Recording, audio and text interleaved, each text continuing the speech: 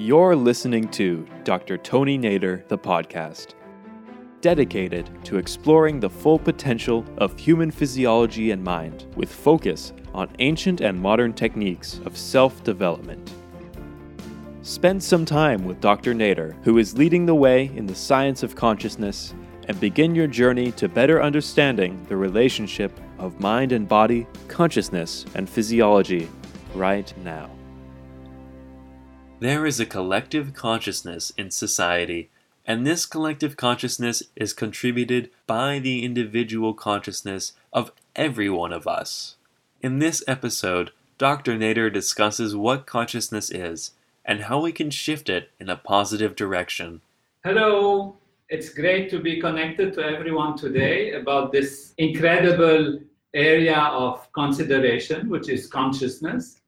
What is consciousness is something we have asked ourselves, and we have discussed this indirectly through Facebook, through the different questions that you have raised and the different comments that you have made. And it's wonderful today to be able to look into this subject. It's a joy to have everyone connected.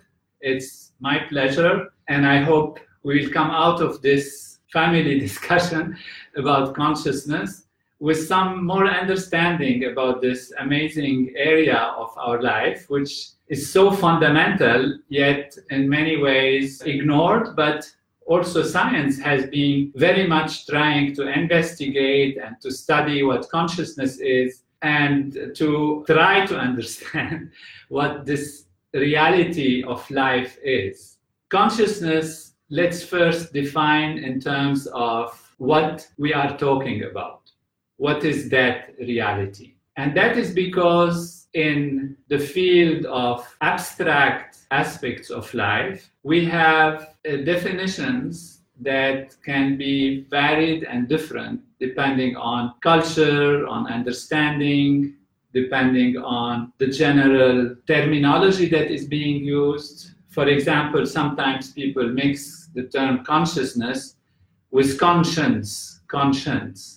Conscience is a moral thing, is the sense of I am morally obliged to do something, I am supposed not to do this, but supposed to do that. And what we are talking about is the value of consciousness, which is awareness, which is how we are aware, how we become aware of things. So consciousness, for example, in French, conscience has these two meanings. In French, there is no word for conscience, and it is used often as something that is being conscious on one side, and on the other side, a moral value, a value that is doing things correctly, doing things in accordance with the laws of behavior, the laws of our belief system or our society.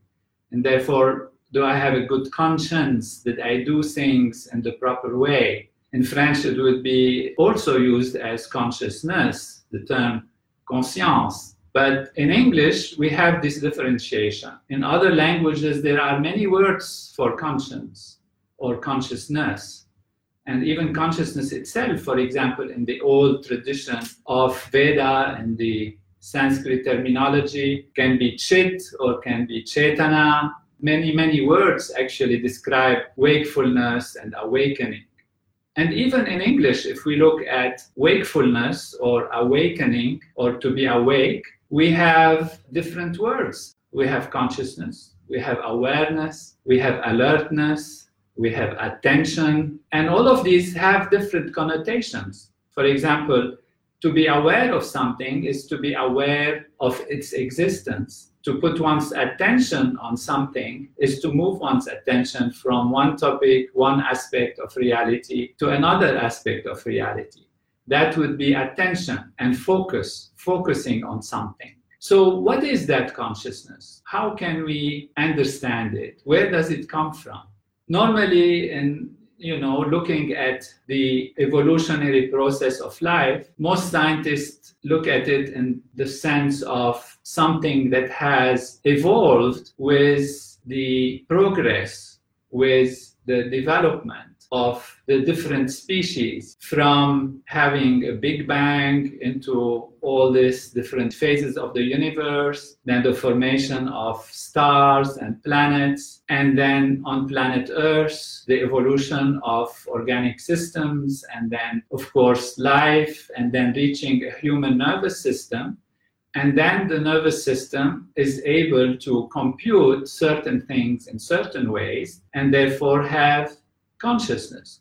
So the human nervous system has consciousness, and it is often thought as some emergent quality, some quality that emerges after the complexity of life puts together a human nervous system. And therefore, this is what we can say consciousness in this case would be a phenomenon, would be something that is an expression of a complex activity, be it chemical, be it biological, be it electrical in the nervous system. And some, would feel that the complexity of the nervous system can create what we call a quantum mechanical activity, which is something in physics that takes us back to the elementary level of forces and fields, and therefore consciousness becomes a field. So this is a vision where consciousness is the outcome of evolution. And on this consciousness, whatever it is, like a screen within our nervous system, within our own reality, as if we have a screen, and on this screen is projected or are projected images. These images that are projected on the screen are our sensory perceptions, our thoughts, our feelings, our experiences. So our experiences of life, which means when we see a flower, when we see a tree, when we see a nice landscape, these are visual things, or when we hear a music or a symphony. Where does this go? It goes through our senses, goes to our brain, and somehow our brain has a screen on which all of these images are projected. This screen is assumed to be the screen of consciousness, the screen of awareness. We become aware, and then this screen itself is what? And therefore, this is the question we are asking. How come there is a screen like that? Now, before we get into that, I want to immediately say that this understanding of what consciousness is extremely limited. And the reason why it's limited is because human beings have assumed that as there was evolution from the Big Bang into the universe as we know it, and then the evolution of life on planet Earth, then evolved something that is very peculiar and particular to human beings because of the complexity of their nervous system. And that peculiarity is this phenomenon of consciousness. We're calling it phenomenon because it's something that came as a byproduct of the development of a physical structure, which is our nervous system. And of course, it's very complex structure, very sophisticated, very well organized, and it is able to create that screen on which are projected the images, which we are saying are our sensory perception, and even our feelings and our intellectual analysis. So humans assume that now that we've evolved to that point, then I have consciousness. I can become aware of things. I'm not a robot in the sense of a robot that acts and interacts without being aware itself of what it is doing.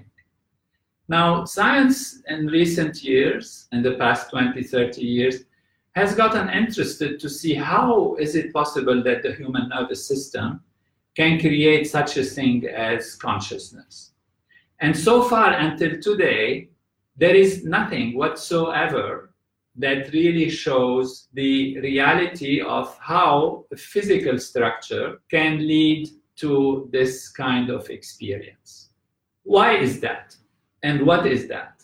When we look at the human experiences, we find that we see flowers and we call them red, and we experience the redness of the red. If something cold touches our body, then there are specific fibers on the skin and they get activated. And not only we compute that there is some change of temperature on our skin, but we are also aware of coldness, of that quality of coldness. If we are pinched, if somebody pinches you, of course there is some electrical activities that goes through certain fibers, and these fibers, they are specific, they have been studied, like C fibers. They get activated, and when they get activated, they cause the sensation, or they transmit the sensation of pain. But pain is a very subjective, very personal experience. What is pain? Is it the electrical activity in the C fibers of the nervous system? But how can then the experiencer say, I have pain? What is pain? These different qualities, scientists have called them qualia, or quantities of experience or qualities of experience that are not understandable in any physical way. We have love, for example. What is love? We can ask, what is love? There are many ways we have love. There are many procedures where we can say, or situations that we can elicit that tell us, yes, this is love. Loving is caring and is taking care of somebody, is wanting to give to somebody, is wanting to be with somebody. But what love itself? Is it a substance? Is it what is it that's happening? In fact, love is another feeling, of course, that projects itself where? On consciousness. So feeling, intellectual analysis, sensory experiences, all are projected on consciousness. And we realize that without consciousness, we have none of these. So consciousness is very essential, because without consciousness, we are not aware of anything. Without consciousness, we are not aware of love. We are not aware of feelings. We are not aware of hope. We are not aware of pain. We are not aware of transformations that happen in our environment. We do not analyze things. We don't have hopes. We don't have dreams. And without consciousness, we actually have nothing as an individual. Now, what is that consciousness then? In reality, consciousness is something much more profound than what has been assumed. Consciousness is the primary aspect of existence.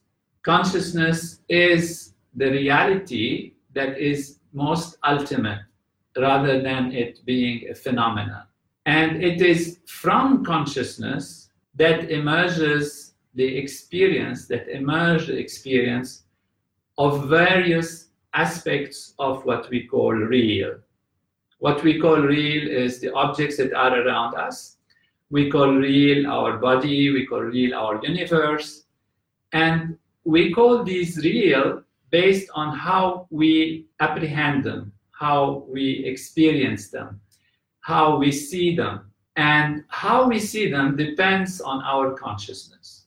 What we have found is consciousness can change. Consciousness is not one entity that is fixed and non-changing and very limited in time and space, because we can go through different states of consciousness. We go, for example, from waking to sleeping. We can have deep sleep. We can have dream state of consciousness, and we can have altered states of consciousness. During dreaming, for example, we imagine an imaginary reality. We are not living in the physical waking state reality that we have. Our nervous system works in such a way that it makes us believe something that is not in physical terms existing. Now, how sure we are that when we are awake, actually, we are not in a kind of state of dream? Well, it's because our friends tell us, and because commonly and collectively we see the same things and we refer to the same things. So there is a collective awareness, a collective consciousness that assures us that we are living in a reality that at least we can accept together as being the real reality. But we have also seen that if somebody takes drugs or some kind of medications that alter the way the brain works, then reality can be transformed. Things can start looking different. They can look either more grand, or they can look more depressing, or they can look bizarre. And we have also seen that there are different damages to the nervous system that can cause different problems that allow or make the individual perceive things or apprehend things in completely different ways. But already the fact in dreaming that we have different realities that we are experiencing tells us that reality is actually different in different states of consciousness. So the world as we see it is based on our human nervous system. And now we can ask, how does the monkey see the world? How does the cat see the world? How does the tree see the world? How does an electron see the world? But there we come to wondering, are these objects also conscious objects? Do they have any kind of consciousness? And the ultimate reality as expressed in ancient knowledge, for example, in Vedantic knowledge, and as we can even theoretically conclude from a complete analysis about consciousness, ultimately we can say that yes, even an electron can have a kind of consciousness. An electron, for example, can feel the electromagnetic field. It can feel electricity, and therefore it can sense something. Now, all we have to do is say that this sensing is a kind of consciousness, is a kind of awareness. The electron is aware of the electric field. If the electron wasn't sensing the electric field, mechanically, very, very basically, on a very, very rudimentary, very simple level, then it wouldn't react to it. Nothing would happen to it. Now, people can raise their hands and say, oh, this is ridiculous. What are you talking about? Does the stone feel something or experience something? Yes, the stone experiences gravity. If you get the stone and it falls, it experiences gravity. But the problem comes from people transposing their own level of consciousness towards the consciousness of a stone or an electron. And that is where it becomes completely out of this world. Because, of course, the stone doesn't have the consciousness of a sophisticated, complex human nervous system. Of course, the electron doesn't have the consciousness of the same level as a monkey or a cat, even though a monkey and a cat will have a consciousness that is lesser than a human level of awareness, and we have, studies that can show this difference. But it still, nonetheless, is consciousness. It still, nonetheless, is the awareness of an object that is around it through its specific values. So the electron, for example, might not feel that much the field of gravity, or it might feel it very little. The electron or the stone will obviously not have feelings of hope or love or anything near that. It's a very, very rudimentary, very, very limited, very narrow level of awareness, very narrow level of consciousness. It is consciousness nonetheless. It is being aware of something nonetheless.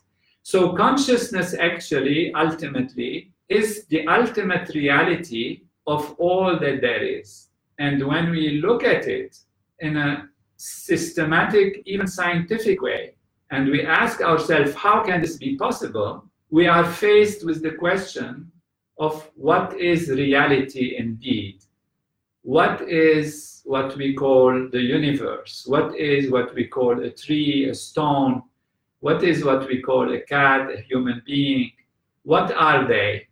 We can say, well, they are made out of molecules. Molecules are made out of atoms. Atoms are made out of elementary particles. Elementary particles are made out of fields of energy and forces. And these fields are more and more unified as science kept probing into the deep reality of things, and ultimately to get to one field, which is a field of pure unification of everything, which science calls the unified field, or the unified field of the laws of nature, a sense of one reality that is beyond the surface differences, but underlying all of it. And it is that reality which, in its own activity, in its own vibration, comes to be the different individual aspects of what we call outer reality. So what I'm proposing to you, what I'm saying to you, is something that comes from a very ancient tradition, in fact, from the Vedantic Vedic tradition. It was the perception and the reality that the Vedic teachers have given, and I've learned this from Maharishi himself, and it is also been there in the modern scientific possibilities. There are philosophers who have talked about it. One of them is Parmenides, one of the most ancient Greek thinkers, who has described that all of reality is actually coming out of one field. It's all one reality, and it gets expressed in different ways. So this brings us to consciousness definition.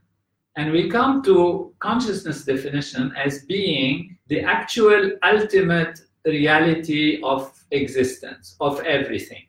So there is one field of what we can call pure consciousness, pure being, and this field, in a very specific way, is aware of itself. Because it is consciousness, it must be aware, and if there is nothing but itself, it is aware of itself.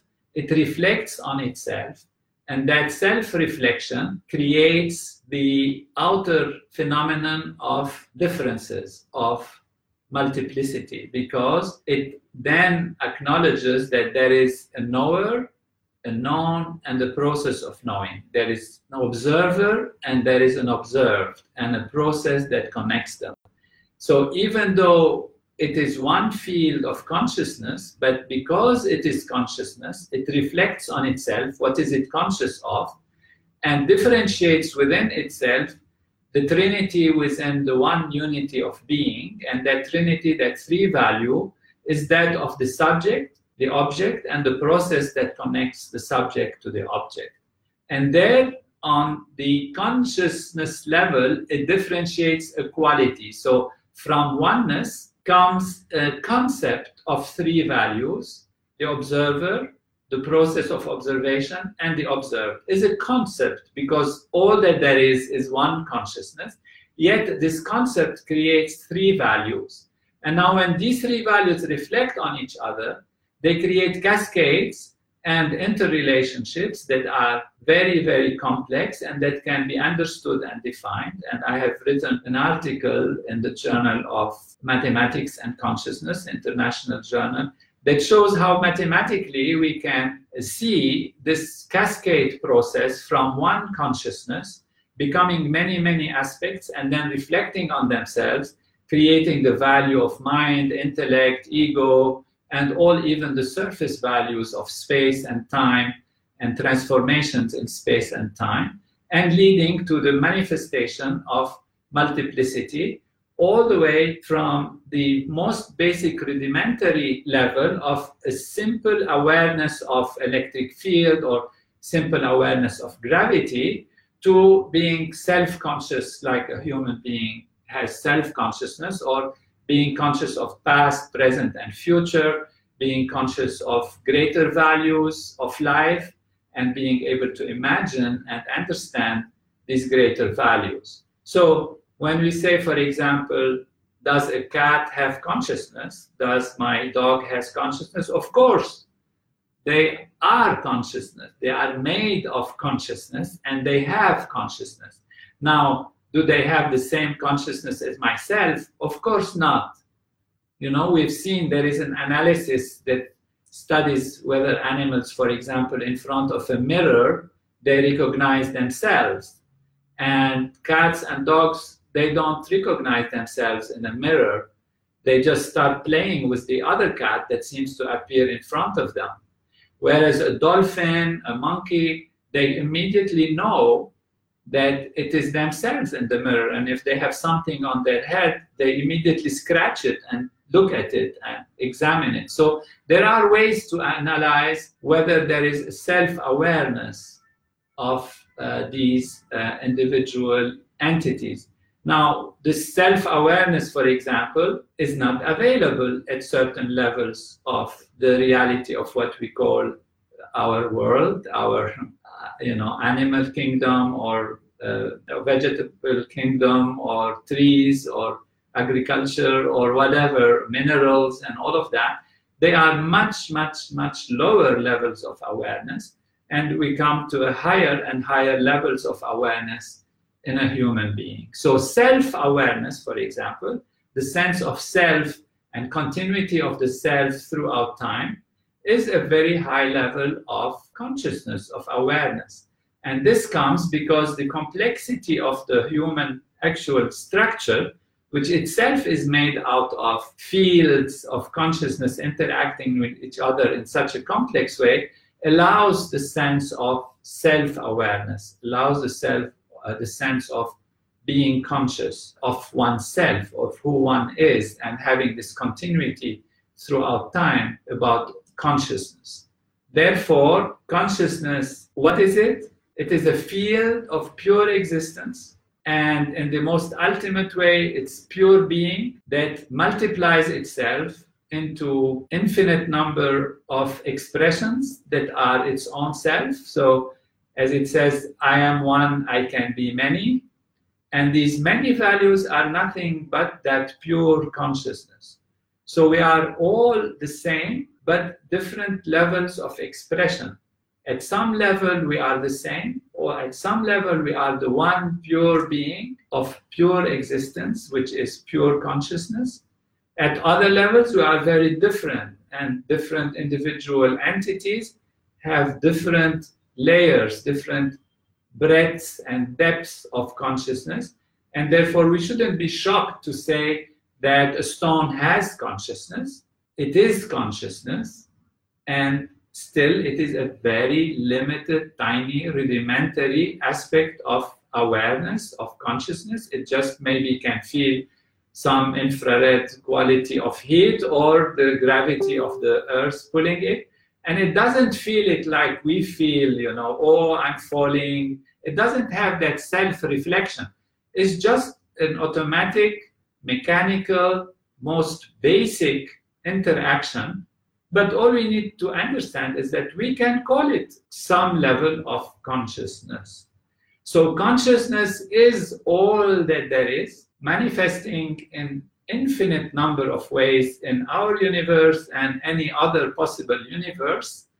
And we as human beings, we have the ability to dive deep into our own consciousness because our human physiology has a structure that is able to fathom the deepest levels of awareness. And that is why maybe all these great teachers of religions and belief systems have declared that humans were made in the image of God, or that everyone is cosmic, as in the Veda it says, Aham Brahmasmi, I am totality, I am wholeness.